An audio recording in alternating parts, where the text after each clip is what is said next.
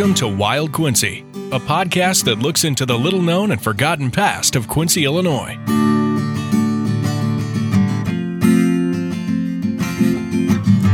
They go by different names, gunman, mafioso, or even godfather, but we just call them mobsters. In this episode, we learn about another Quincy native that could literally take any one of those titles. Learn about the infamous Ted Crowley coming up next.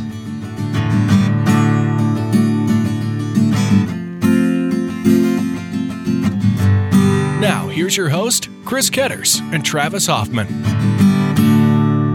We have made it to the midpoint of Season 4 of Wild Quincy. How does it feel? Does it feel new and fresh to you, Travis? Oh, the view on Midpoint Mountain is delightful. The ascent was just hard charging, and I'm looking forward to a little downhill coast. But right now, we are at the summit, and it is something special. Chris, how you been, man? I'm doing good. I got my tray tables and my chairs are in the upright position, so we are good. Oh, yeah. Ready Always. to go. Yeah, so, we had a great episode. Good response on our earthquakes episode. If you didn't check that one out, do that. Luckily, the prediction or thought of, oh no, we do an episode on earthquakes, and there's one that occurred, has not occurred yet. So, knock on wood. Knock on wood. We still got to make it through the episode before we say that for sure. That's right. But check that out. And then, of course, a great Patreon, which you're going to hear about coming up in just a few minutes. We had some fun in our episode talking about some weird stuff, talking about animals and earthquakes and all that. So you can check that out, become a Patreon. We'll tell you details about that in a few minutes. But, we always ask about viewer comments. We tell our listeners if you have an idea or have a thought or want to add something to the conversation to reach out to us. And Travis, we had somebody just reached out to us kind of recently that you kind of wanted to highlight. That's true. Yeah, it was actually an interesting throwback to our Fan Schmidt murder episode. This was from Haley. Haley was writing to us from Vancouver, Washington, actually, from way across the country. Turns out that, a little side note, that's where Ray from the story actually lived and was buried and died over in Vancouver. But interesting connection. She writes, was doing some family research and was surprised to come across your episode on the Fan Schmidt murder and was excited that it was so recently produced. She thanks us for covering it and gives us some lovely kudos on the job. It turns out that her great-grandmother, named Carrie, took over the teaching job that the victim of the murder, Emma Campen, from that position. When Emma was murdered at the Fan Schmidt residence, Payson needed another teacher, and her great-grandmother stepped in to fill that role. So just a small world. Yeah. And hopefully she seemed to really enjoy, still kind of digging into family history. I love it that we can just be doing this podcast, and someone in Washington doing a little digging into ancestry stumbles across us and gets a little more piece of the puzzle. So that made my day, Chris.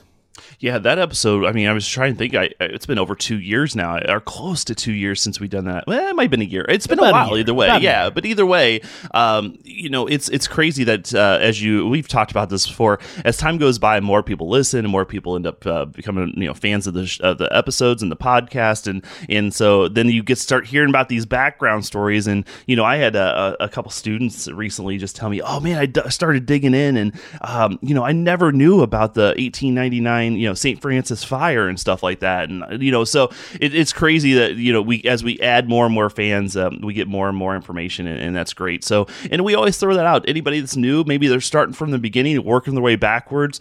Man, that would just mess me up, but whatever. Starting on the end and going to the beginning. But if you're doing that, if you have something we come across as you're listening and you have something to add, to let us know. We have a number available. We have an email. We have all that, right, Travis? We sure do. You can give us a ring or a text at 612-666-9453. wildquincy@gmail.com will also get to us. And I tell you what, Chris, there's a lot of people out there who really enjoy the show, and maybe they can't make the jump on the Patreon side. Maybe the funds are a little limited. One of the best things you can do to help show your support for this program we do is to shoot us an email. Follow us online. Check out Facebook, Twitter, Instagram.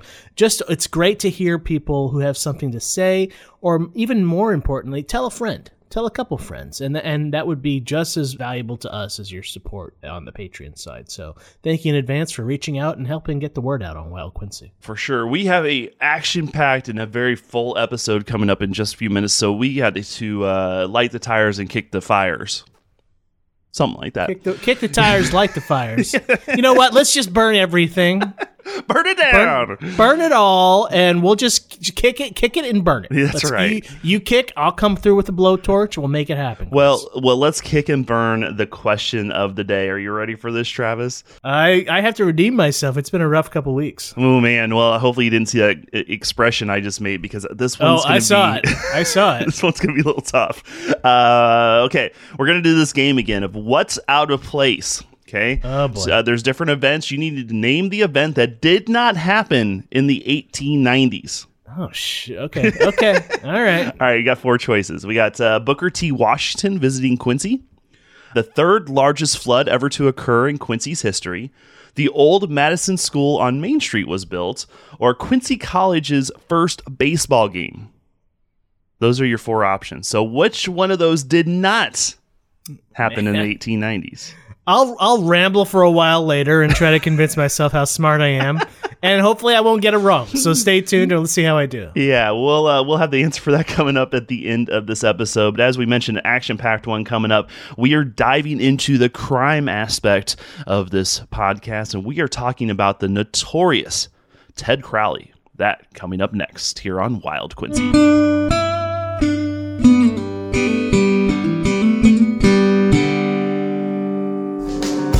Here's what you missed on the latest After Hours episode of Wild Quincy. You know those times in your life when you're like scratching by and you're like trying to get to that? I was at that one of the points in my life where I got that Vienna sausage as a gift from somebody, and it was like literally the only thing left in the kitchen. Who in the world buys you Vienna sausages? It was a package of a bunch of stuff. Yeah. That was not a friend, Chris. That was an enemy. That was not a friend that you need in your life. That buys you Vienna.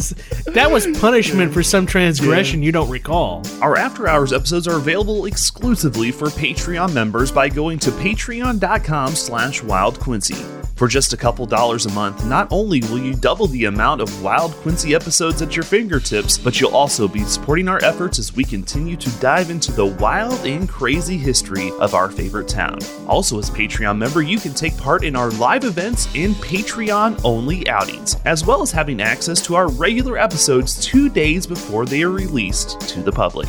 It's easy. Just head to patreon.com/wildquincy. That's Patreon, patreon.com/wildquincy, and become a wild thing today.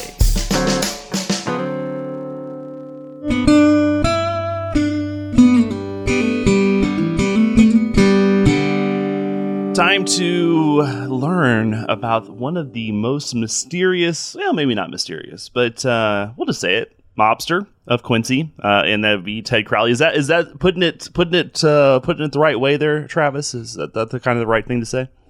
You can definitely say it. We can say it now, and I want to get your opinion now and later, because my opinion is a little on the fence over how much we can call Ted a mobster or a criminal or exactly where he fits into the fold. Ted Crowley, about as infamous as a figure as they come in Quincy's past. You know, there's stories floating around, some in print, some a lot on social media on the right pages. They accuse him of being a killer, a pimp, a mobster, a local godfather. You know, it's hard to know what to believe when facts and fiction intermingle so much into stories. You know, there's so many personal stories that carry a lot of weight in helping construct the fiber or the fabric of this guy. And whenever possible here on Wild Quincy, I always try and start with the facts. And I decided, let me sit down, let me go through the historical record via the newspapers, and let's start there and see what I can find as a litmus test. So that's what I did. I sat down. We're gonna talk about the rumors probably on the Patreon episode because there's plenty of facts to go through, and that's where we're gonna go, Chris. So let's start at the beginning. All right. So Ted, real name was William Eldrith Crowley, but everybody knew him as Ted. He was born on January 15th, 1907, over in Trenton, Missouri. So, you know, not too far over in Missouri. It's kind of north central Missouri. Ted was only 2 years old when his father, William, was killed as a result of injuries sustained from his job as a brakeman on the Missouri Pacific Railroad. Now, little is documented on how Ted and his brother Kenneth, along with their mother Pearl, carried on after this tragedy. Through some series of events, they found their way over here to Quincy. So Ted makes a splash in the newspapers on August 31st, 1931. He's 24 years old now, and he was buying a new hat when a clerk noticed that the $20 bill he had was a fake. This was in Peoria. He was on the road over to Peoria. You know why he was over on Peoria, Chris? No. Well, Peoria had a lot of gangster activity, but this was a little bit, I believe, when was Prohibition? I can't remember exactly when it started.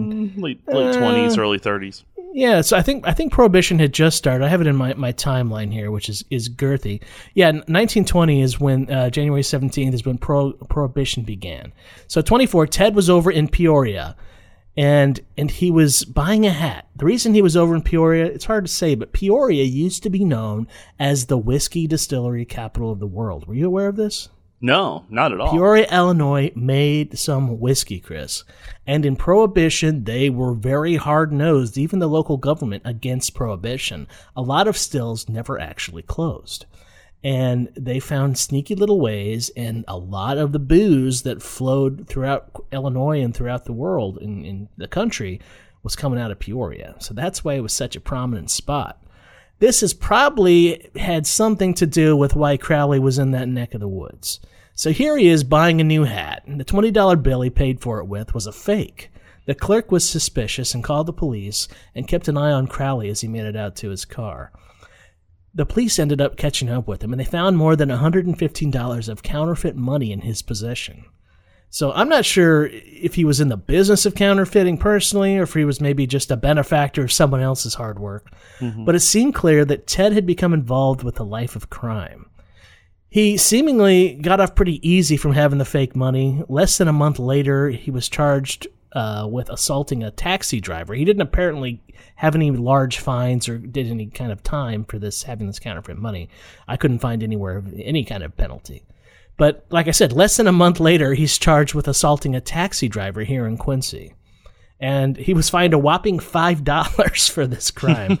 And it wasn't clear what prompted the assault. Charges were not pressed, and this is another theme you'll notice. Nobody wanted to press charges against Ted Crowley. So it's July 1932. Crowley, along with 3 others, are charged in connection with the burglary of guns from a local place here called Gunther Hardware. Crowley was able to make bail on like a $1,500 bond. He was accused by one of the other robbers, and though it went to court, the grand jury did not indict Crowley of the crimes, and he walked. Less than a year later, in February of 1933, Crowley and 3 others, including our buddy, or not our buddy Leo Monkton, but his little brother Jimmy, James Monkton. He might have been his older brother, I'll be honest, I don't remember how the order went. But he was with his brother Monkton, so Ted was running with the Monkton boys, who definitely had a strong hold on Quincy. And they were down in Seymour, Texas, and they were held for questioning. So you see, people saw them stopping their car near a field, and they deposited a package in the field. This package, it would seem, contained 2 guns. Equally as interesting is that the car being driven had plates that corresponded to a different car altogether. A little suspicious. Mm-hmm. Though these circumstances were eyebrow-raising, to say the least, after none of the men were found as being guilty in Quincy, after the cops, called the home of these guys, they were released from the police custody in Texas. So they're down in Texas. They've dropped guns in a box, and there's nothing. They're not wanted in Quincy for anything, so the cops let them walk, which seems insane that they just let them walk, right? Right. So only days later, 2 more Quincyans were arrested near the Mexican border in Del Rio, Texas, which is only 200 miles from where Crowley and the other guys were arrested days earlier. Those that were arrested were wanted in Quincy for skipping town on a bail. Police suspected that the arrest of all parties was connected most likely in an attempt to get those stolen guns from the hardware place to Mexico. So they're running guns to Mexico, Chris, it seems like. Wow, in the 30s? Oh, yeah, 1930s. Wow. Yeah, so despite these connections, Crowley was never charged of any wrongdoing. which is good because his availability would be needed again by police in October here when he was questioned by police yet again for his possible role in a slot machine hijacking. He was released without any further charge on this. Ted, you'll find here, may not have been the person who did something, but he was always in the room when it happened. So take that for what you will. With just a side note here, we had a Leo Monkton episode a while back. That's right. Is this in the same time frame as Leo? So because Leo was running these slot machines, did this have something to do with Leo? Absolutely. If you remember, Monkton's whole game was the slot machine racket. But he had a lot of guys running. The thing Leo had that Ted didn't really have was Leo had a family. He had two brothers, Charlie and Jimmy. And I assume one was the muscle, and I assume one was maybe another muscle. I don't know. But Leo was kind of the mastermind. So the fact that he's running with Jimmy Monkton here definitely makes me think that when Crowley came to the area, I'm guessing he fell into the seedier life as maybe collecting for Leo on local slots or something. Because a big part of Leo's job wasn't just the slot business, but also making sure he had girls available in the Monkton mansion over here, and the second floor was well known to be stocked with prostitutes for those coming in for a good time in Quincy. So there was a lot of connections, and Ted would kind of make his bread and butter, Quincy, as far as Quincy's concerned, in the prostitution business. Okay. So we're seeing early connections between Leo and Ted already. Absolutely, no question about it. Ted was much younger than Leo. I would say Leo, I don't have it in front of me. I would guess he's probably 40s. Okay. When Ted's late 20s, early 30s. So he's probably got 10 years or more on Ted, Leo. So he was arrested in connection with a slot machine hijacking. And again, a lot of this times what would happen is in the slot business, as we talked about in Monkton, is people were always competing to get their machines in places. So it wasn't uncommon for maybe Monkton or somebody else to steal the other guy's slot machines and just kind of take a hammer to their business, so to speak, and kind of create some strife in their day to day. So that's probably what happened there. Again, Crowley was not charged; he was released without any other penalty. So Crowley kept out of the headlines for a couple years until 1936, and that's when Jack Walmsley had an encounter with Ted late in the night. Ted was wielding a knife and got the best of Walmsley, sending him to the hospital with minor cuts to the head. After getting stitched up, Walmsley ended up at the police station.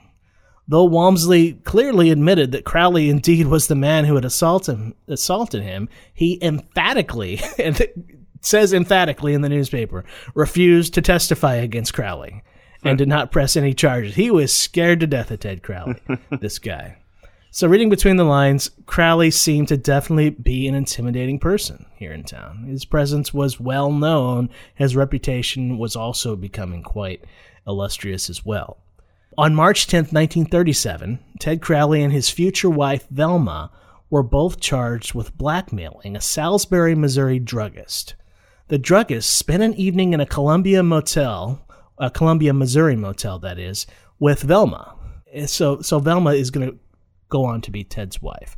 But what happened is Ted and Velma went to Columbia, Ted, probably the pimp, setting up the arrangement with Velma, the prostitute, with this druggist, and they spent the night in Columbia Motel. Well, Ted was in a location where he photographed the encounter and threatened to release the compromising pictures unless the druggist paid $5,000. So basically it was an extortion attempt. Wow. Blackmail. Both Crowley and Velma would serve 6 months for this time. So first jail time we see was for extortion and blackmail. Less than a year after completing the sentence, Ted and Velma apparently celebrated and decided to tie the knot and became married in 1938. Perhaps the couple had an extended honeymoon through the remainder of 1938. It was pretty quiet in the headlines. However, in 1939, multiple safes were cracked in robberies throughout Missouri and Quincy. Now, both Ted and Velma were arrested and held for questioning here in Quincy. It seems that Ted had borrowed a car from a guy in Keokuk, and the guy was also being held in Keokuk, also related to the robberies. This borrowed car was used and returned to where it was later meticulously searched by the police. They found fragments of brass in the glove box as well as the running board, and these fragments were found to perfectly fit into the broken components of a safe that had been stolen in Paris, Missouri. The safe had been cracked and discarded on the side of a road. The pieces all fit together like a puzzle here. Not only was this safe cracked, but it also matched a lot of the methods on a lot of other robberies that were happening here in this area. Well, it turns out that Ted was able to provide what appeared to be an airtight alibi on where he was that night, where a Quincy police officer even verified that he saw Ted at a dance the night the crime was committed. So what we have here is an interesting point, Chris. He's got a police officer that's validating him, right? Mm-hmm. Well, I don't think it's a stretch to say that the police had a tendency to not be maybe on a complete straight and narrow in this time period. So I'm not convinced this person in law enforcement was necessarily telling the truth at this point, because the fact that the car you borrowed has pieces of a safe that match the exact safe that was cracked, pretty damning evidence. Again, not a lot of forensics at this time, not a lot they could do. The guy in Keokuk whose car it was being questioned, he changed his story altogether when he found out that Crowley was denying it, and said that his accusing Crowley of even borrowing the car was, as he put it, just sort of a little joke. So Crowley claimed to not even know the Keokuk man. However, the Keokuk man had pointed Crowley out of a series of photos, so he clearly knew who Ted Crowley was. Ted must have either had a little memory issue, didn't remember this guy at all. The guy who had told this guy in Keokuk being questioned about it. At first, he says Crowley borrowed the car. Now he's saying it was just sort of a little joke. That's a heck of a little joke. Yeah. I think he was changing his story because he knew that his head was on the chopping block if Ted had further trouble with the law. So Crowley and his wife were released of suspicion at the crime. They walked, no fine, no nothing. So we've made it to May 6, 1940.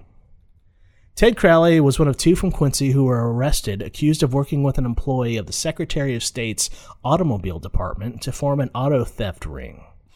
The Quincy pair paid the state employee, a clerk in the automobile title division. They were paying him $15 for each automobile title and license that was obtained and turned over to the pair in Quincy, including Ted.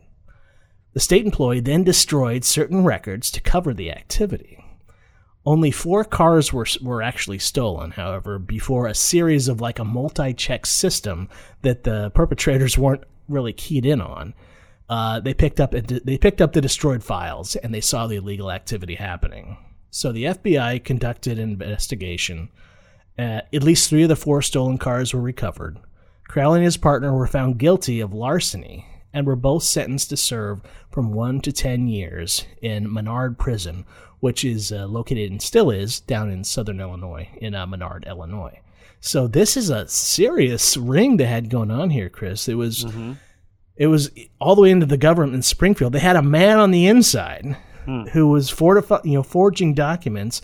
Basically, they were turning these titles of these cars over to Crowley and another individual from Quincy, who we'll probably talk about in the future. I won't name names right now. But what do you make of this? This is pretty deep to be. Yeah. Now, this isn't just grabbing a car off the street. This isn't a crime of opportunity. This is some serious paperwork. And you said he got 1 to 10 years? Is that what you said? Well, that's what he was sentenced, Chris. Okay. But it didn't quite happen to work that way, and I'll tell you why. Yeah, sorry, there's a little caveat here before we get to the reason why. Okay. Though Ted was serving his prison sentence in 1943, conjugal visits must have been a thing, as a son, Carl, was born to Maxine Naomi McMullen, who Crowley would later marry. So, okay, I see some raised eyebrows, and I had raised eyebrows too. At this point, the math gets a little fuzzy here. It seems that Crowley is still married to his first wife, Velma. Right. A year later, even in the newspaper, there's a mention of him home visiting, and I'll tell you why he's home visiting here. More on that in a minute. But it doesn't appear that he marries this son, the mother of his son, for another, I think, 6 years later. So it seems that maybe the conjugal visits for Crowley in prison weren't limited to just his wife. Just his wife. Oh, jeez. Yeah, and here, maybe there were some dates that were wrong. I don't know though. I think there's something weird that you know. It would seem like Ted was staying pretty busy in the pen.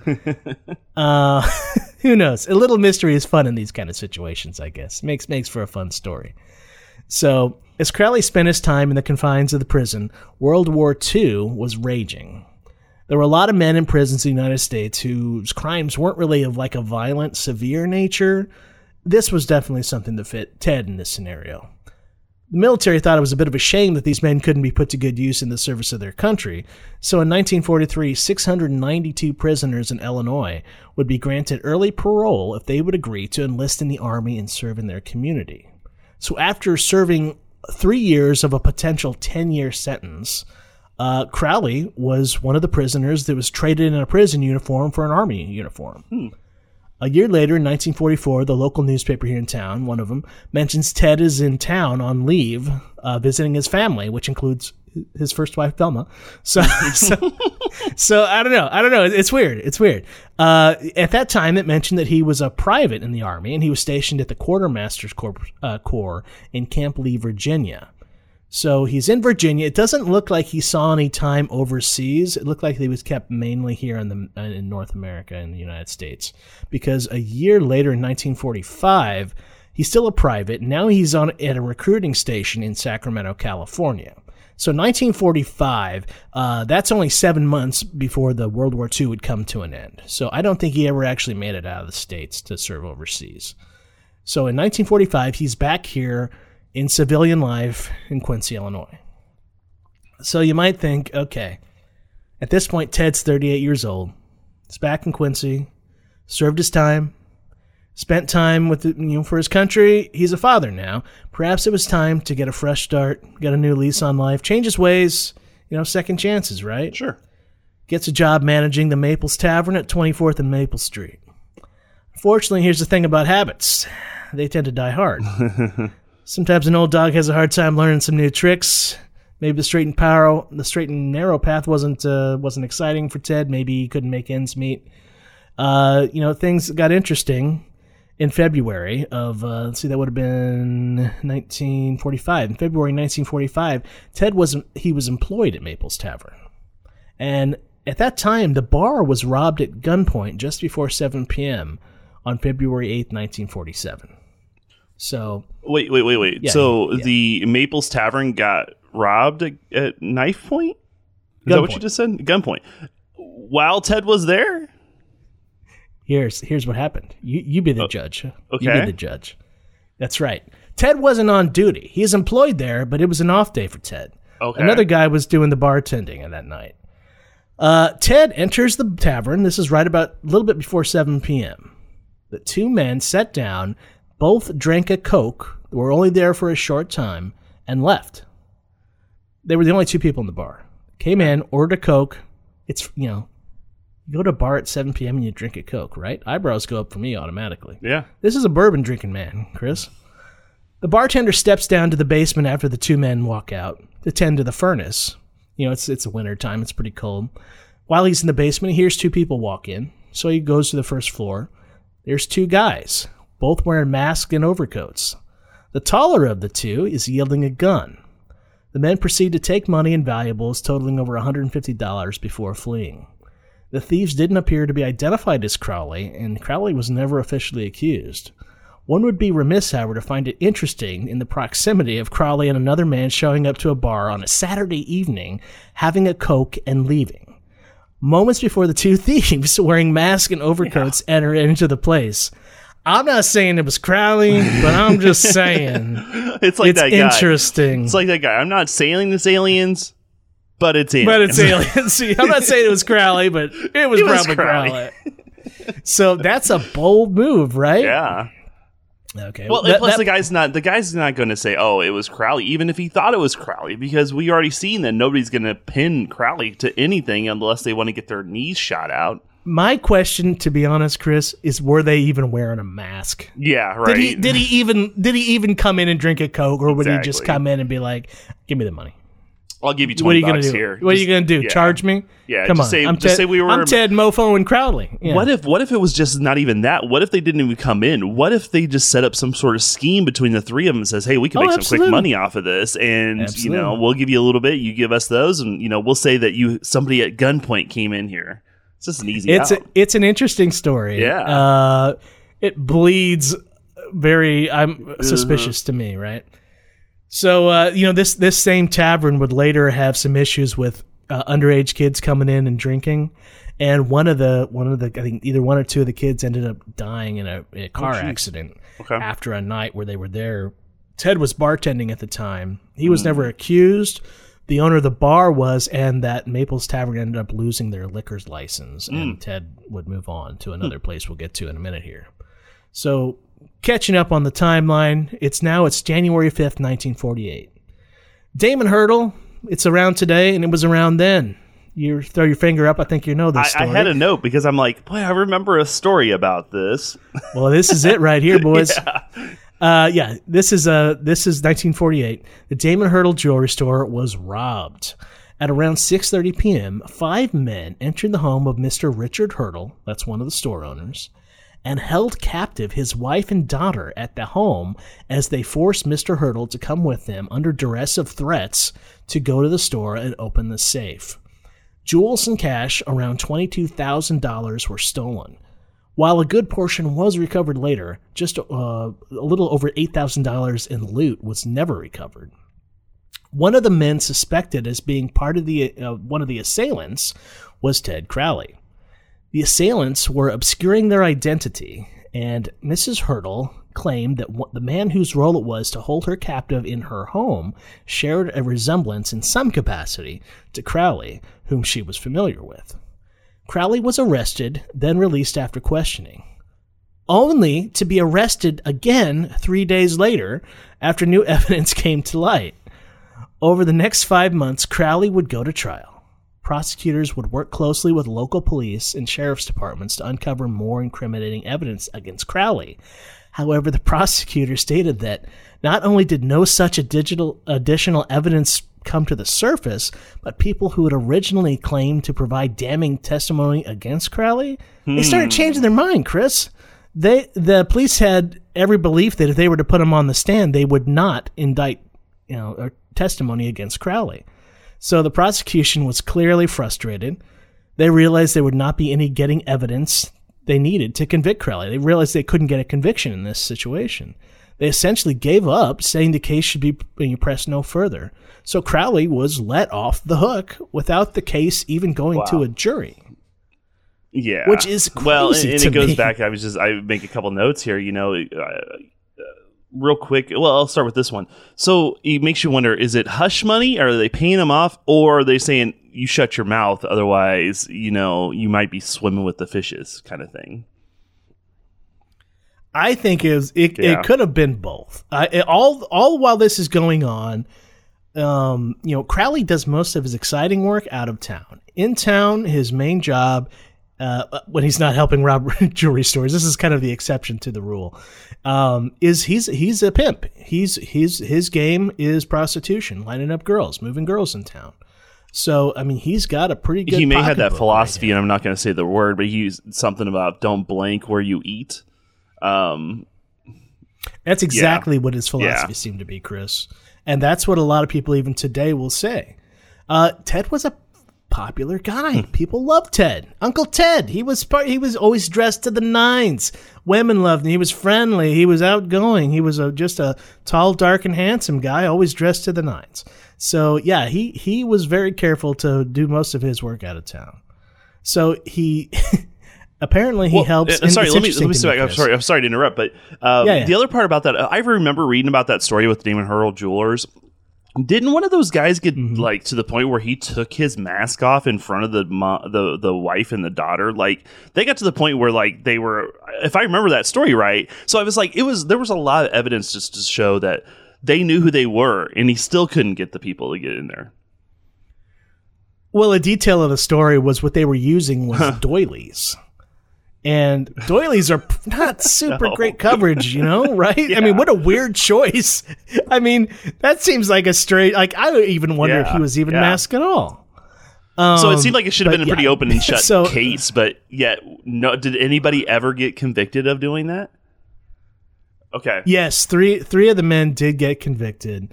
I don't know what their sentences looked like. Huh. Ted was not one of them, though. But how you can tell that Ted is no rookie. His involvement, I bet, and this is me putting on the speculation hat, I'll be completely honest, but he's well established in Quincy. He's well respected. If he was going to be part of this job, he was either part of the mastermind or he put himself in the position not to be the guys taking him down to the he was at the house with the wife and daughter. This was a low-level situation. He wasn't going to be the one that got caught if the police show up at the jewelry store, right? So this is a pro move, in my opinion, not putting himself at the most vulnerable spot of the operation. So, Ted seems to know what he's doing. If indeed it was Ted, let's be honest, he was not convicted of the crime. This will be a trend.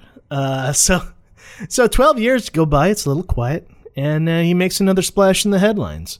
Well, I mean, he assaulted a guy and was fined $100 in 1955, but that's really akin to like you and I getting a ticket for jaywalking at this point. So I mean, I don't even want to include it, to be honest. So Ted's mom is still in the picture. She's in Quincy, and her name is Pearl. I believe she has since remarried, and she bought the Gem Hotel in 1953. And one way or another, Ted had a heavy hand in the daily activities of that property. And you might be asking yourself, the Gem Hotel, what is that? What is that? Well, the Gem Hotel was operated. It was actually on 221 North 5th Street. If you're going north on 5th Street, you'll pass WGEM on the right, where it has a Studio H, and on the left, there's the block with the theater. Yeah. There's an alleyway, there's a vacant lot, and then a bar on your left. Yeah. That vacant lot was the Gem Hotel. It's been in Quincy a while, and at that point, this place had been seedy. A lot of the underworld of Quincy, things happened here, including this is where Crowley kind of set up shop. At the first floor was the Gem Tavern. It was located on the first floor. And it had a reputation for housing illicit activities. Having 2 stories above, it was used a lot for prostitution activities. I assume most of the assaults taking place in this area by Ted were probably activities done of him trying to collect on maybe prostitution-related activities. Just speculation, but it seems like beating up people, them not wanting to pay press charges. It seems like he's collecting, right? Seems like he's catching some money back here. He really appeared to be just the Webster's definition of a pimp, That was his bread and butter here in Quincy, it seems like. So the Gem Hotel, like I said, boy, there's so many stories if you look up the Gem Hotel. There's just more and more people got mugged there. They got killed there. I don't know. That's a pretty notorious spot in general. Absolutely, like, if it is. Thinking this is the right spot. I mean, because even in later times, there's discussions about, I believe, that bar that's right there on 5th Street, and there's activity that's that was happening there as well. So I mean, it's pretty crazy, that little section there. Right. So we're coming up on a bit of a milestone if you look at the underworld of Quincy. It's been pretty well established in our Leo Monkton episode that when Monkton died, and he died in February 8th, 1959, a lot of people kind of under the radar believe that the baton of leadership, if there was indeed one, could have possibly be handed over to Ted at that point. I believe that there was some activity where when Monkton went over on a military service later in his life, I believe I read or heard somewhere, and again, it's all just speculation, I heard that he kind of left the day-to-day activities under the watchful eye of Ted at that point. So I feel like Monkton really, really trusted Ted. So if you believe what you hear in the underworld and the rumblings on the word on the street, Ted kind of steps into the role of the local godfather right before 1960. So I got to imagine he was pretty busy, kind of doing whatever he did day to day. But on 1960 on March 26th, Ted was actually traveling south and found himself in Cairo, Illinois, at a place called the Latin Quarter nightclub. It seems that Ted's interest in the area may have been in looking to open another brothel with his second wife now, Maxine. Ted was with a man named George Garner. Garner was upset that one of the dancing girls at the establishment that he had been particularly fond of, by way of a recent visit, had been fired. So he got into an argument with one of the larger fellow who kind of managed the place. The two men argue, and things evolved into some pushing and shoving. Garner was kind of a smaller guy, and he often collected from slots in the area, so he carried a gun. He was not a squeaky clean guy. I think he was wanted in North Carolina or somewhere for a murder charge. He was on the lam. So he knew how to operate a gun. And he was a little guy. This guy was much bigger. So Crowley was just there. I think he was legitimately just there trying to line up some prostitution business in the area with his wife. He apparently had no interest in seeing this little imbroglio developing anything more, and he reportedly went to the coat closet to get the coats and said, "Get out of there." So Garner's waiting by the bar for Crowley, gun in hand, when suddenly the owner of the club, Jake Rubin, who is by no means a squeaky clean guy either, he was in a back room playing cards, and apparently one of the waitresses jumped in there and said, "Hey, Garner's out here with a gun. He's going to kill somebody."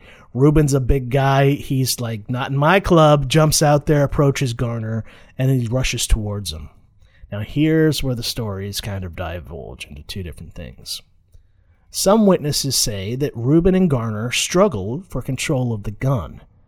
Some people say there was no struggle at all. Some say that Crowley shoved Rubin towards Garner from behind when Rubin was approaching Garner. Regardless of who pushed who or what happened or what kind of fight there was with a gun, at the end of it all, Rubin lay dying on the nightclub with a bullet in his head. Crowley allegedly prevented anyone from approaching Rubin attempting to help. Crowley allegedly grabbed the phone away from multiple people attempting to call for help, then proceeded to disable the phone by pulling it from the cord out of the wall. So Crowley and Garner flee the area. Garner's picked up at home. Crowley's picked up driving the wrong way on a one-way street. Garner and Crowley stood trial in November, but not before, and this is interesting, Chris, not before more than 200 jurors had been called and excused.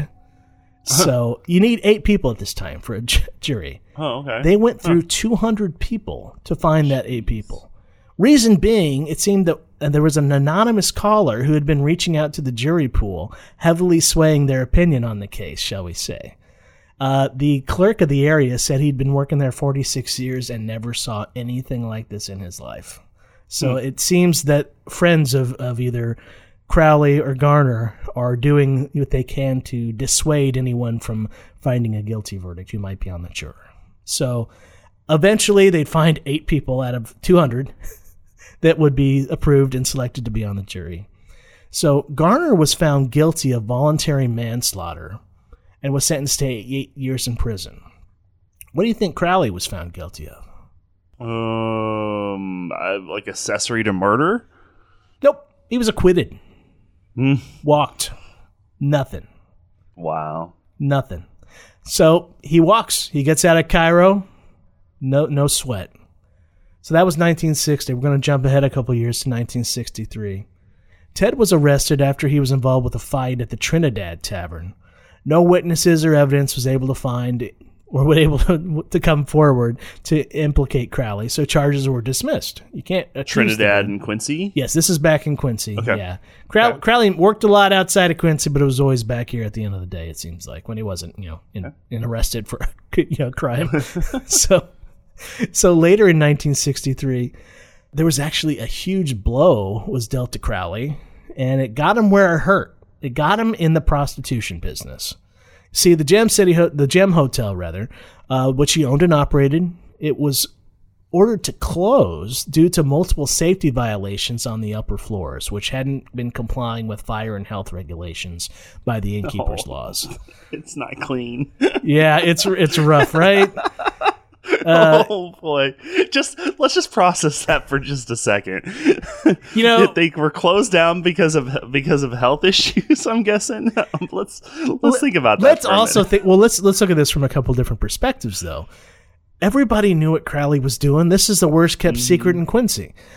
Right. In the late 60s and 70s, I think Quincy was legitimately trying to clean up its business. People wanted to run successful businesses downtown, and the presence of people like Crowley really hurt. In the system, I mean, you hear about these people talking about how bad it was with, prostitution and brothels. I mean, even into the mid 50s and 60s. Well, you'll see it's much later in a minute. But yeah, so basically, I don't know if it was a loophole. They finally got a jab in at Crowley by going it from a safety and health situation. At any rate, Crowley must have found a compromise. And in 1964, Crowley received a permit to demolish the upper 2 floors at the Gem Hotel building and was able to continue to operate the tavern on the main floor. So they took off the top 2 floors. He got his tavern. He still got his tavern. But Chris, how you going to run a prostitution business if you ain't got no rooms? Tense? I don't know. Well, you get resourceful. So what likely happened is he set up a network with other people who had establishments downtown and was utilizing other hotels. A lot of the transactions leading up to the, shall we say, encounters were probably being arranged there at the Gem Hotel. And then the 2 parties were meeting at a designated location after the fact. On March 3rd, 1967, Crowley's second wife, Maxine, died at 41 years old. I'm not exactly sure how she died. It seems that she was admitted to the hospital just a couple days before it happened. Sounds like it might have been kind of sudden, unexpected. Couldn't find any details in the obituary. What was interesting, though, is her body was actually donated to medical science, which you don't see that a lot in an obituary. So it was kind of interesting to me. On March 3rd, 1967, that's when his second wife dies.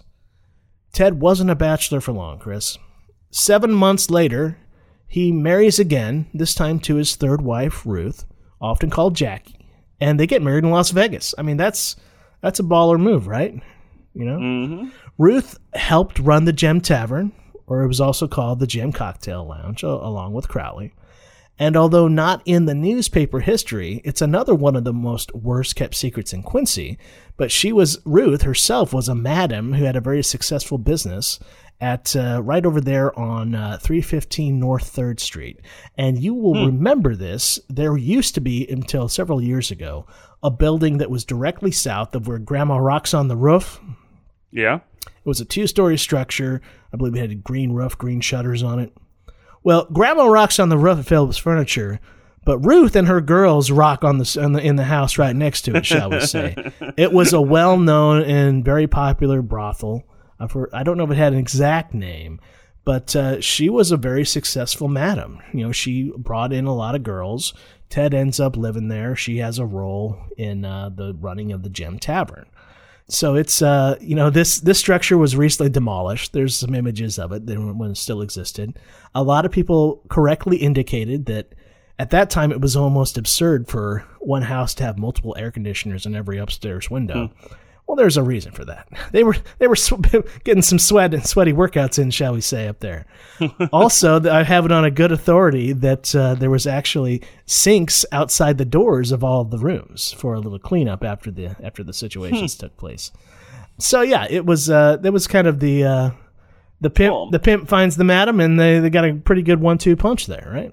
That building there too is right next to Vermont, which Vermont was well known for all the brothels up in there. That whole block that was as red as red light districts get in Quincy. Someday that will be a Wild Quincy episode talking about Vermont Street. Absolutely, a lot to be said. I mean, you're right there where there was a lot of industrial places just across the street there on Vermont, and absolutely a lot happened there. So Ted and Ruth, they seem to have a happy life. In 1972, however, Ted's only son, Carl, dies in El Paso, Texas. I don't have a lot of information on Carl. Well, not a lot about him. A lot of people I hear online who mention him just have great recollections on what a good guy he was. I think he might have died in an auto accident, but I can't say that for sure. So that's got to be a blow. I don't know how much of a relationship Ted had with Carl. I just don't know what I don't know, really. So on June 1st, 1976, a couple years later, Crowley was actually charged with keeping houses of prostitution. This is 1976, Chris. Wow, 76. 1976. Crowley and one other, who we'll probably talk about another time, was charged with keeping houses of prostitution stemming from investigations done by the Illinois Bureau of Investigations and the Quincy Police Department. The Gem Lounge, Gem Tavern, Gem Cocktail Lounge, whatever name you want to call it, which Crowley owned, as well as the Poodle Lounge, another establishment in another hotel. It was the New Virginia Hotel on 534 North 2nd Street. Crowley pleaded guilty to the prostitution charges. He was fined $1,000. But the biggest blow here was that he lost his liquor license. It was revoked at the tavern. And that's not good. That was really, this prevented Crowley from operating any kind of liquor license from the establishment at that address, from having any kind of liquor license for a year. I think he was given a few months to sell off any inventory he had. But that really seemed to be the nail in the coffin as far as ending his run at prostitution here in Quincy. They kind of got him where it hurt. And I think a year later, the place was sold off to another establishment in Quincy. Ted's kind of winding down here, but he kind of went out with a bang. Well, a little bit later, he goes out with two bangs, technically. But in 1978, pretty serious news here. Crowley was subpoenaed to testify before the House Assassination Committee in Washington, D.C. Crowley was unsure exactly why they wanted to talk to him, but it was expected that it had to do with the relationship between him and James Earl Ray, the accused assassin of Martin Luther King Jr. Crowley, in an interview with local papers, said he indeed knew Ray from his time in Quincy, but Crowley thought that the investigation was just a complete wasteful, spending of government money, basically. In the actual deposition, he admitted knowing Ray as a customer of the Gem Cocktail Lounge or Gem Tavern, but didn't see Ray after Ray escapes from the Missouri State Penitentiary in 1967. See, he had knocked over a lot of places in Missouri from a robbery standpoint, was in the Missouri State Penitentiary, and I think he escaped by sneaking into a bread truck and was on the run all the way. Boy, there's an interesting stretch there. We'll probably talk about James Earl Ray, but he was down in Mexico for a while. The dude got a nose job. He was out in California. Very interesting. At any rate, he wouldn't really be seen again by the law until he was arrested for the murder of Martin Luther King Jr. in 1968, I believe. So, interesting little brush with the law there, with a pretty major milestone, talking to our own little Ted Crowley in Quincy, Illinois. Ted didn't have a huge role in the whole investigation. It's interesting, though, because Ray's testimony says he was indeed here after he escaped from the Missouri Penitentiary, but didn't let Crowley know that he had escaped because he didn't want to have any kind of accessory. You don't have a connection. Yeah, right. Yeah, right. But Crowley denied seeing him at all. So who knows? Why you being so coy here, Ted? Who knows? Mystery. January 12th, 1982. Ted's name is in the paper again, but this time it's for a completely different reason. Ted's wife, Ruth, or Jackie, as she was often called, placed an ad in the classifieds. It seemed that their 10-year-old small white poodle, Queenie, had either been stolen or gone missing, presumably while being let out for a bathroom trip. Now, this is where things get rich, Chris. I mean, they still lived in the old brothel at this point, right over there at 315 North 3rd. So they let the dog out to go to the bathroom. It describes Queenie as she left the house. And I love this. Queenie was wearing a red and green bow on its head, red rhinestone collar, and red nail polish. Oh, my.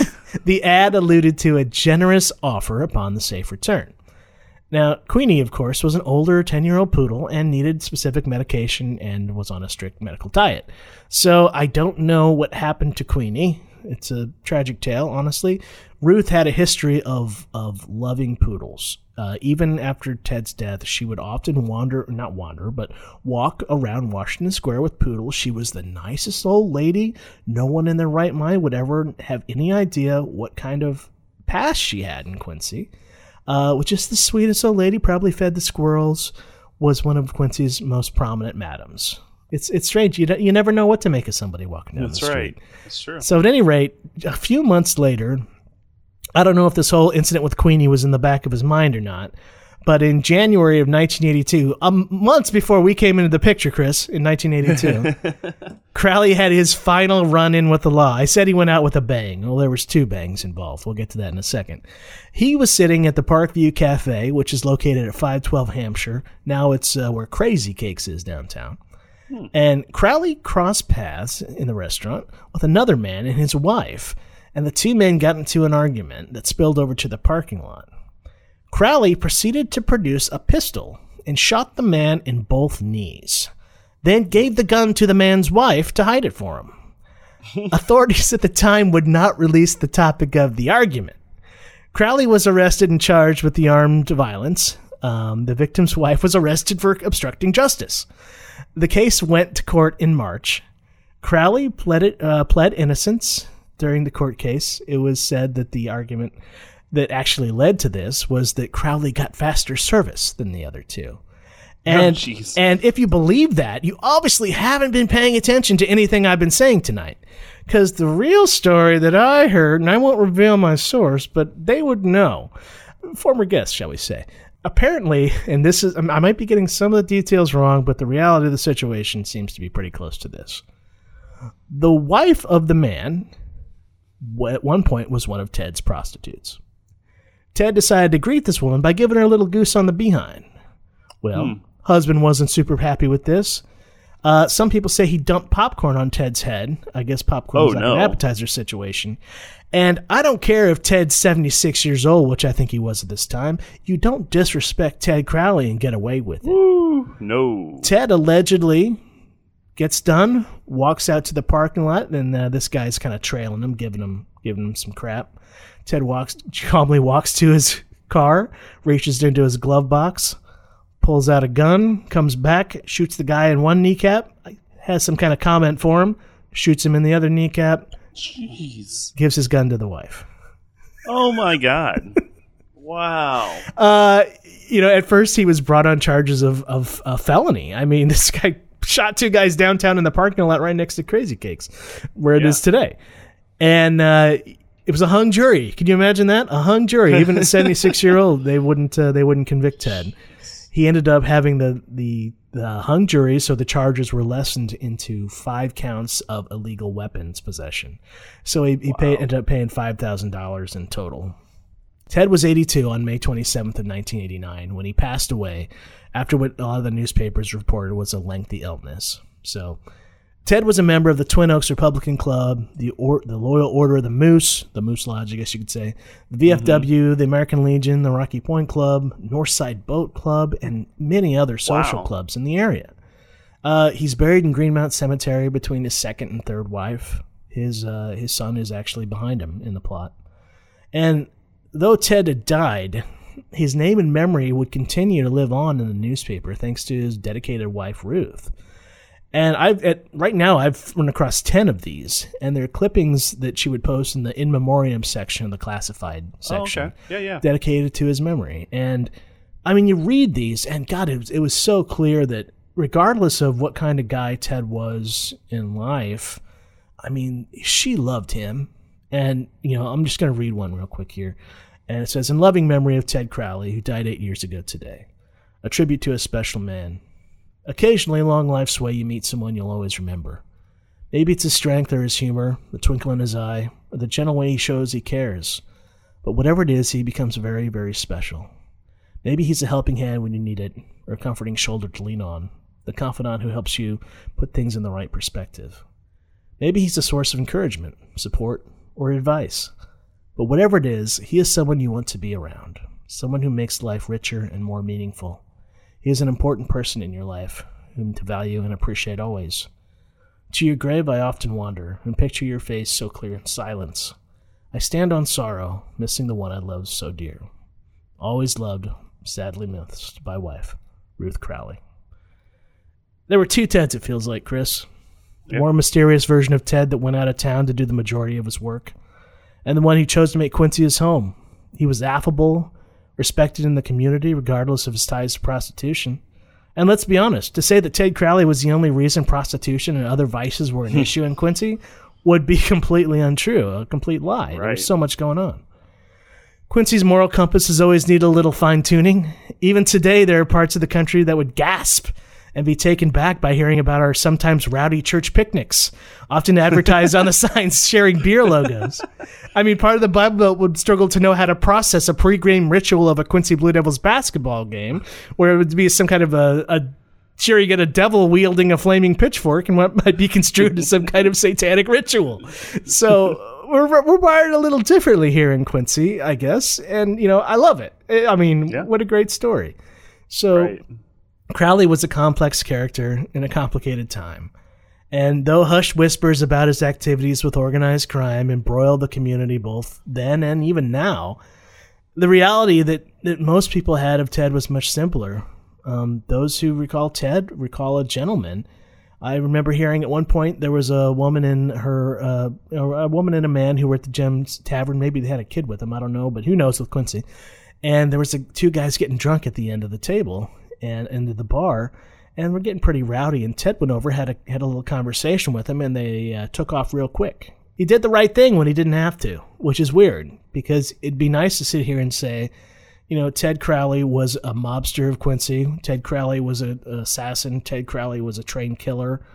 I mean, in 1971, he held the whole, I think it was actually, there was a thing called Buck Cancer with a Buck, and this was a situation where they were raising money for cancer research.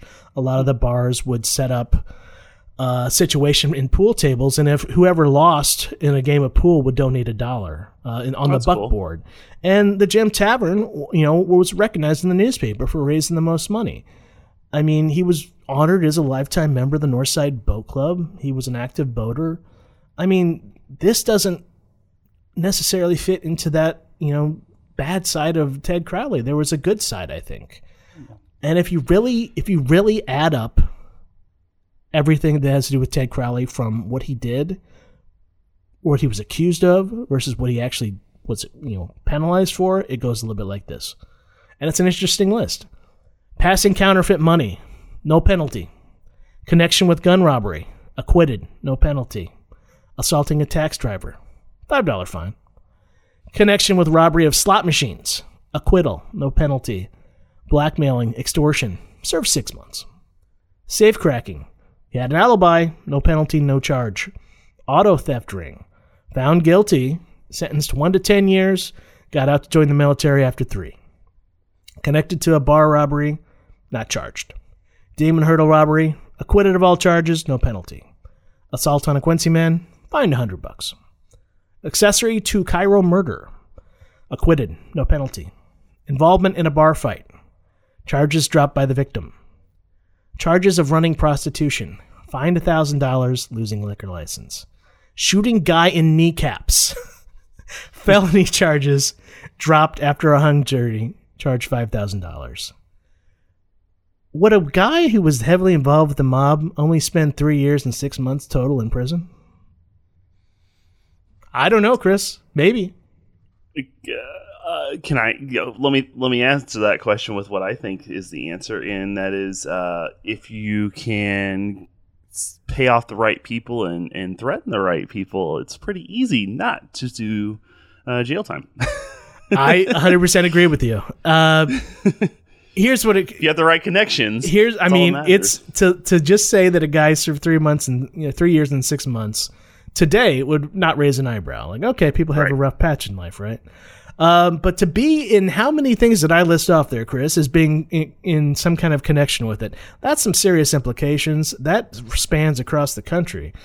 I think he definitely, if he wasn't a mobster, he was definitely a criminal. Let me just throw this in a different light real quick. I've been writing down each one of your little timeline items here.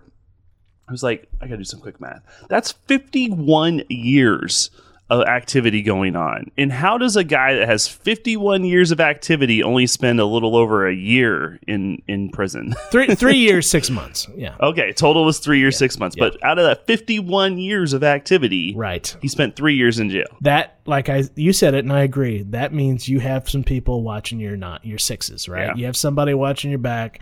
You have powerful friends, powerful allies keeping you on the street. I also want to point out, and you did your research, and this is amazing. I don't think this has probably been done by anybody before. This is probably the first time anything like this has been done. But, obviously you got a lot of your information from the newspapers, but the stuff that we don't know about is not going to be in the newspapers. Exactly. Who knows how much more activity there is? I've come across, my first experience with him was with a book. There's a few books out there.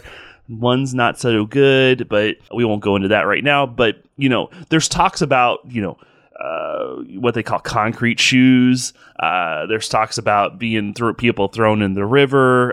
There's a lot of talk, even with Ted Crowley, in that situation where they're not going to report that stuff. If a person goes missing in that 50-year span, they're not going to know that Ted had anything to do with it. You're absolutely right. We only know what we know because these are where he got somewhat caught. Yeah. Yeah, well, there's a lot of stories, and we're going to go into some of those stories in the Patreon episode, Chris. So we're talking complete caution to the wind. There are no facts to back any of this up. This is all hearsay, but it's very interesting nonetheless. And you're going to want to jump over to the Patreon side if you want to hear a little bit more about this topic. The last thing I'll say here is just that, and you brought this up in both of these guys that now we've talked about in this mobster, if we can use that word. I know it's probably not the right word to use, but these mobster guys of Crowley and even Moncton, we talk about these guys and that they did have this other side to them. And it seems like there was this other side where they were giving, and there's people that are like, they were great guys to be around and all this stuff. And I was like, yeah, but they're going to be that way because, again, going back to what I said earlier, you don't blank where you eat. Absolutely. So you're going to be good to the people that you have to live with on a consistent basis. But, you're also going to be doing some other things on the outside. So you want to keep the guys that are around you happy, but, also doing some other stuff as well. Man, good job on research. This has been exciting. It sounds like we're going to have a bunch more coming up on Patreon, right? Yeah, there'll be some good discussion. We kind of kept it pretty straight and narrow on the path of the documented history. We're going to get into the more rough and tumble stuff of hearsay and stories in the Patreon side, Chris. So we can talk more about what we think about. We'll process all this. Yeah, there's a lot to process. There is. But again, great job on the research. But this has been a look at the guy that is simply known as Ted Crowley. We'll have more after this on Wild Quincy.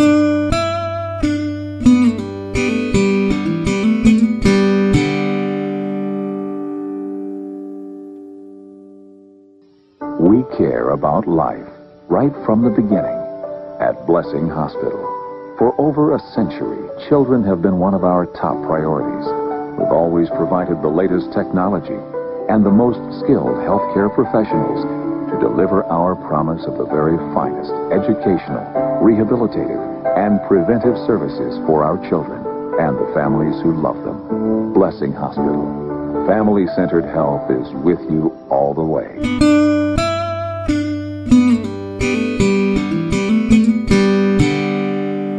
Well, not an exciting throwback ad to get you started here, but one that has some significance because Blessing Hospital has been around forever, Travis. Absolutely, a staple in the community. So let me give you a little details. The reason why I pulled this up, this is like a 1998 KHQA TV ad that you just heard, but I had some interesting stats, interesting information. Harold Wig back in the day did an article that was pretty interesting, so I grabbed some stats. This was back in 2015.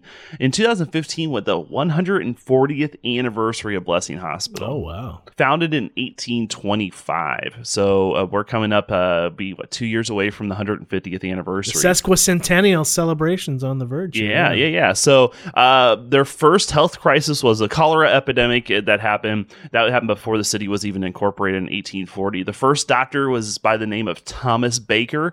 He actually came to town in 1824. Didn't stay very long, but by 1849, there were 50 doctors in the area. Okay, 50. Wow. For a while there, they kind of shut the doors when there was the Civil War was going on. There was no actual hospital, but as we've told in our previous episode, there was actually 5. Many Civil War hospitals, yeah. Yeah, There's 5 Civil War hospitals. And then they got kind of a little side story that I thought was kind of interesting because we had, at one time, 2 hospitals here in town. That's right. It says here, those years after the Civil War, Quincy saw tremendous growth, and those that could afford doctors were cared for at home. Those who could not were sent to the city poorhouse or infirmary.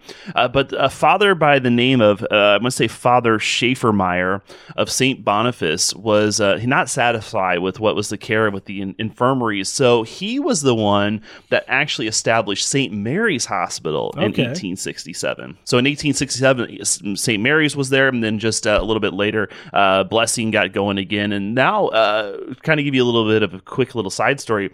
In this news article, it says that the archives at Blessing Hospital has ledgers going back to October of 1875. Wow.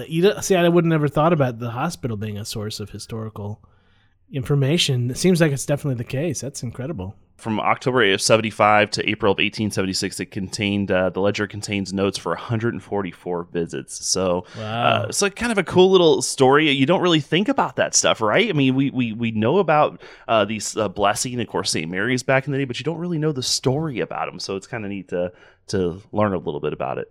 Yeah, great little tidbit there. Throw this out real quick is that if you do know of any old school radio or TV ads, heck, even if you are a business and you have old ads from the day that maybe have as a cool jingle or even just something in general, send them to us at wildquincy@gmail.com. Surely you have some old VHS tapes of when you recorded a movie on like prime time at 7 o'clock, the Disney show on Sundays. Yeah, if you get some old local video, some local commercials, let us know. We'd be happy to dive into those and get some for the show. We used to, back in the day, we used to go to church on Saturday nights, right? And that was at 7 o'clock. Simpsons was on WGEM at 6:30 or 6 o'clock. Was it 6:30? I think so. And I would set the VCR to automatically record. So I have 8 hours worth of 1995 Simpsons episodes that I've gone through already and pulled all the ads off of that I could. But, stuff like that. Yeah, if you have that, I'll even give it this, guys, is that if you have one that I can grab and I can borrow from you, I'll grab it. We can connect up. I will digitalize whatever you want for it as long as I can take the ads out of it. There you go. So that's a deal right there.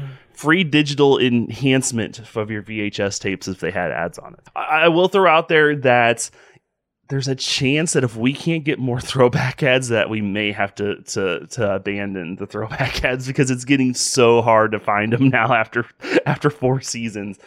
So we could definitely use your guys' help for that if you can. Absolutely. And another thing we'd love for you guys to have, Wild Files. We've talked about this for a while.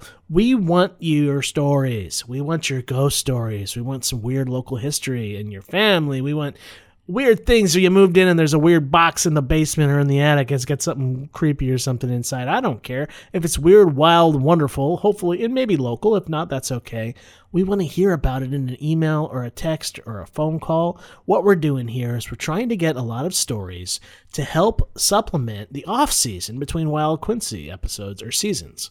Because we work real hard to get a season out, and then we need a little downtime because we've researched our poor little brains silly, and we need some content that'll help us keep shows coming your way in the off season. So if you guys have a minute to let us know, that'll help ensure that more Wild Quincy makes it to your ears on the off season. So we'd appreciate that. We need you. Absolutely. It's like that Uncle poster Sam. back in Uncle Sam. Yeah. We need you. Uncle Travis and Uncle Chris, we're calling for you guys.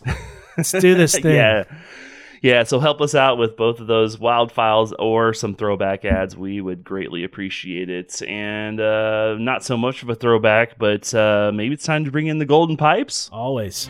And now, it's time for Words of Wisdom from Adams County. All right, Travis, since we are obviously talking about, of course, he was never accused of it, but we are kind of talking about the possibility of murder and stuff like that. Decided to dig into the folklore and find out about what people are thinking about murderers and death in our folklore book, our Wit and Wisdom from the Forefathers and Foremothers. This ought to be good. Yeah, I got a few to choose from here. All right. We'll start out with this one, 10,174. Dropping an umbrella on the floor signifies a murder in that house. It has happened or it will happen? No, it signifies that a murder has happened in the house. Oh, God. Hold on to those umbrellas, people. Yeah. 10,279. A murderer always revisits the scene of the crime. Okay. Ooh, that is very... That is the first one that I've been like, I can get behind that. I think I can too. Yeah. Maybe you won't be able to on the next one. 10,280. A murderer can never sleep with his face to the east. The sun will bother his conscience. Okay, well, I'll take your word for it.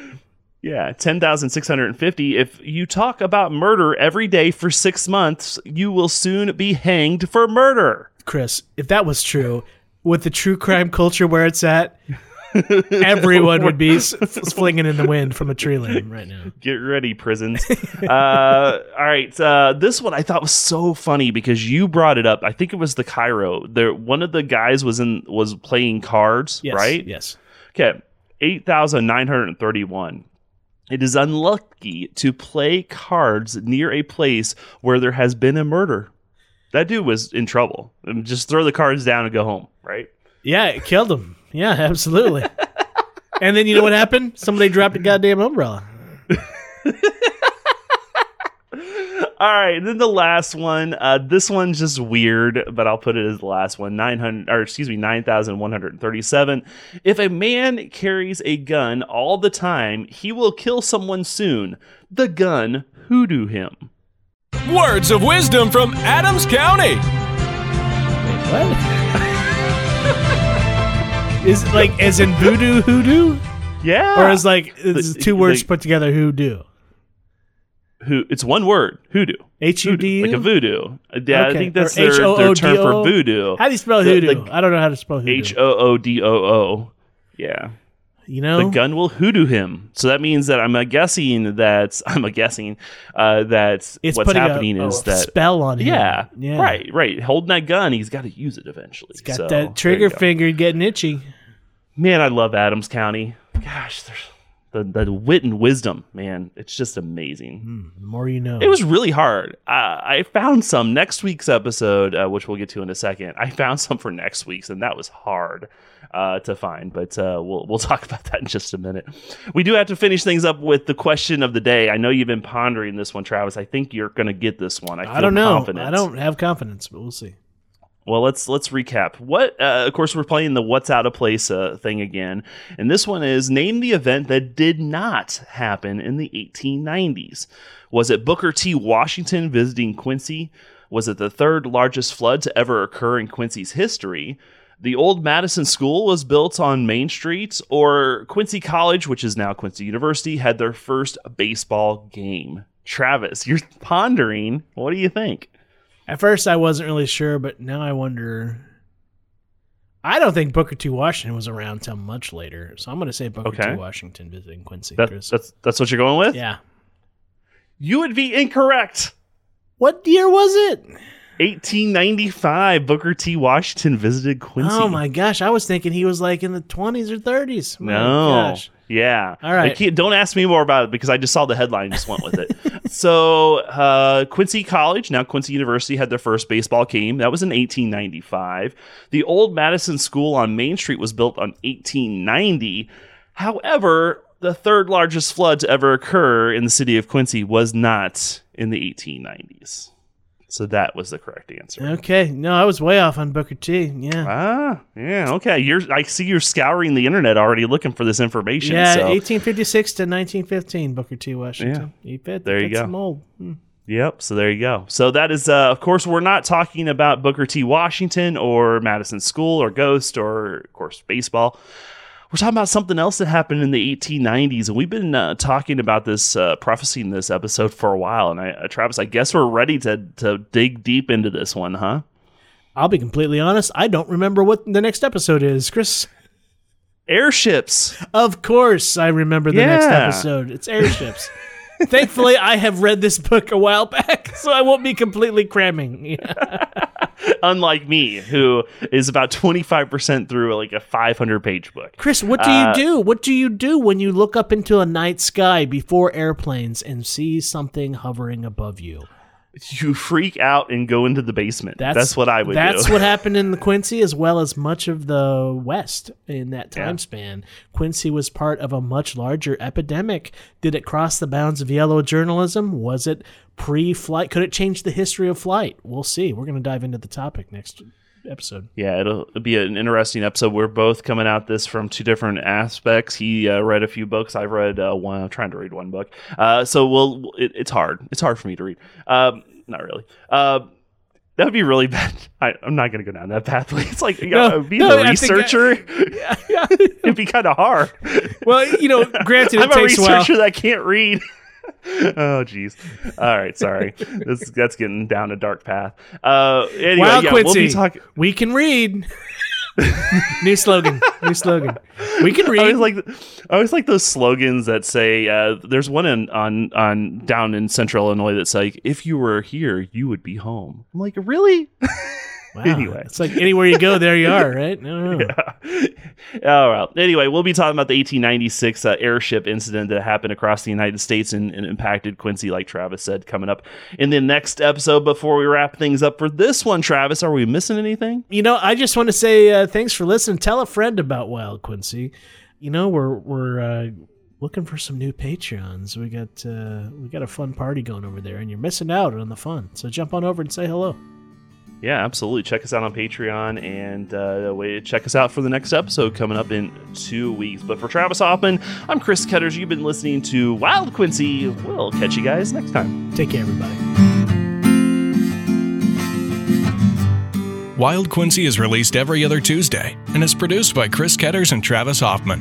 Sound designed by Downdraft Sound and Editing, and music by Travis Hoffman Music. I'm Bo Beecraft, and thanks for listening to Wild Quincy.